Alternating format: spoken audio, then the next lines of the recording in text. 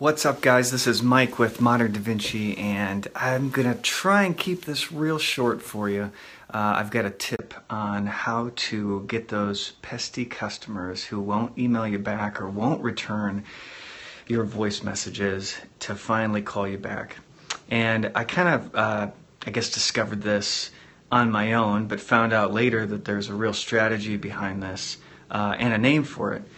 So before I tell you that, let me tell you kind of how I discovered this, because I know it's going to resonate with you. I was at a conference, and I met somebody there at the conference who expressed a lot of interest in our products, right? They really were showing me all of the buying signs, and I'm shaking their hand, we're exchanging business cards, we're telling each other that we're going to follow up, and we left the conference, and a couple days later I followed up and thanked him for meeting with me, reminded him how we met and what he was interested in, and I said, hey, you asked me to follow up, you asked me to schedule a meeting, so why don't we do that? Let's get together in the next couple of days here, either online or I'll come visit you, and we can make something happen. He didn't respond. So then I called him a couple days later. Hey, I sent you an email, just letting you know that I'm still available to meet, just like you said we would in the conference. Let's set up a time to talk. Crickets. No response. And I did this again and again and again, because I'm kind of persistent and a little bit annoying like that, but he still wasn't responding. So finally, when it got to the point where I felt like I was being annoying, I sent an email. I said, listen, I've probably emailed you too many times. I'm feeling like I'm being a little bit pesty. So if you're not interested anymore, don't feel the need to email me back. Don't feel the need to call me back. But if you are, here's my number, here's my email address. Feel free to open a communication anytime, and we can reopen that discussion we were having at the conference. Well, he emailed me back almost instantly and said, hey, sorry, I've been busy, blah, blah, blah. Let's schedule that meeting. I was like, wow, that worked great. So I tried it again with somebody else. I met another person. Who knows where it was this time? It may have been another conference. Maybe just bumped into him somewhere. We started talking about business. He showed interest. Emailed him, called him, emailed him again, emailed again, and crickets. Just crickets every single time.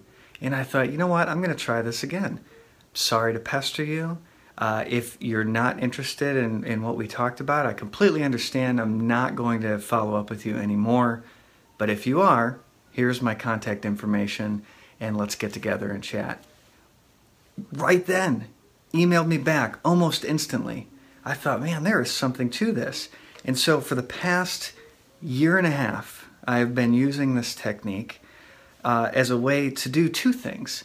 It's to let them know that, hey, look, I'm not going to bother you anymore, right? And we don't have to have this relationship. If you are not really interested or sort of things have changed in your situation, that's okay. I'm not going to keep pestering you if you're not actually interested in buying what it is that I have to sell.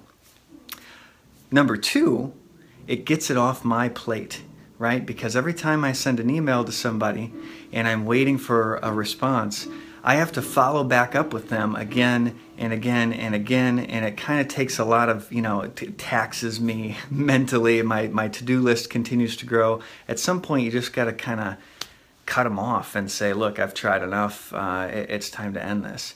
So I love this technique. I found out later it's called going negative, but it really isn't a bad or negative thing.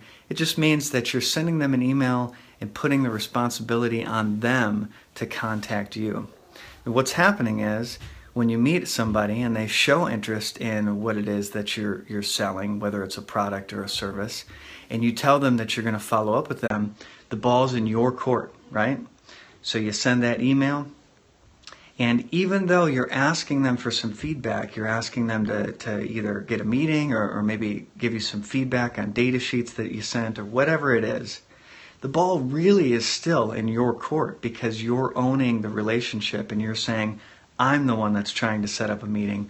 I'm the one that's trying to initiate the next step here.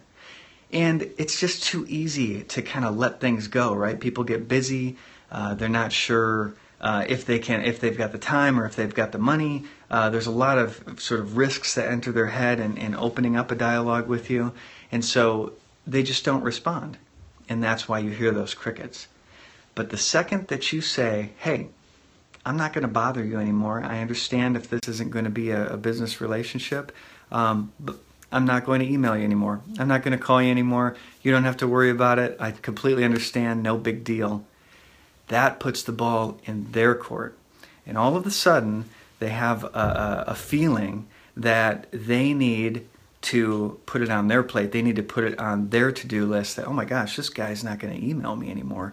I'm not going to actually get to hear about his products. I'm not going to get to hear about his services. We're not going to set that meeting up unless I do something now. So the ball is transferred to them, even though it feels like you're kind of giving up that control. It's a great way to get those customers that just haven't been able to respond to you to respond. It's also a great way to just get it off of your plate. If you've emailed them a bunch of times and you just feel like, no, it's not going anywhere, you feel like you're getting a little bit too pesty, just tell them, not going to bother you anymore after this if you're not interested. But if you are, here's my contact information. Please follow up at any time and we can start talking about how it is that we can help you. So I hope this helps. If you want to look it up online, it's called just a sales technique called Going Negative. HubSpot's got a great article on it. I'm going to write an article on it here very soon on moderndavinci.net.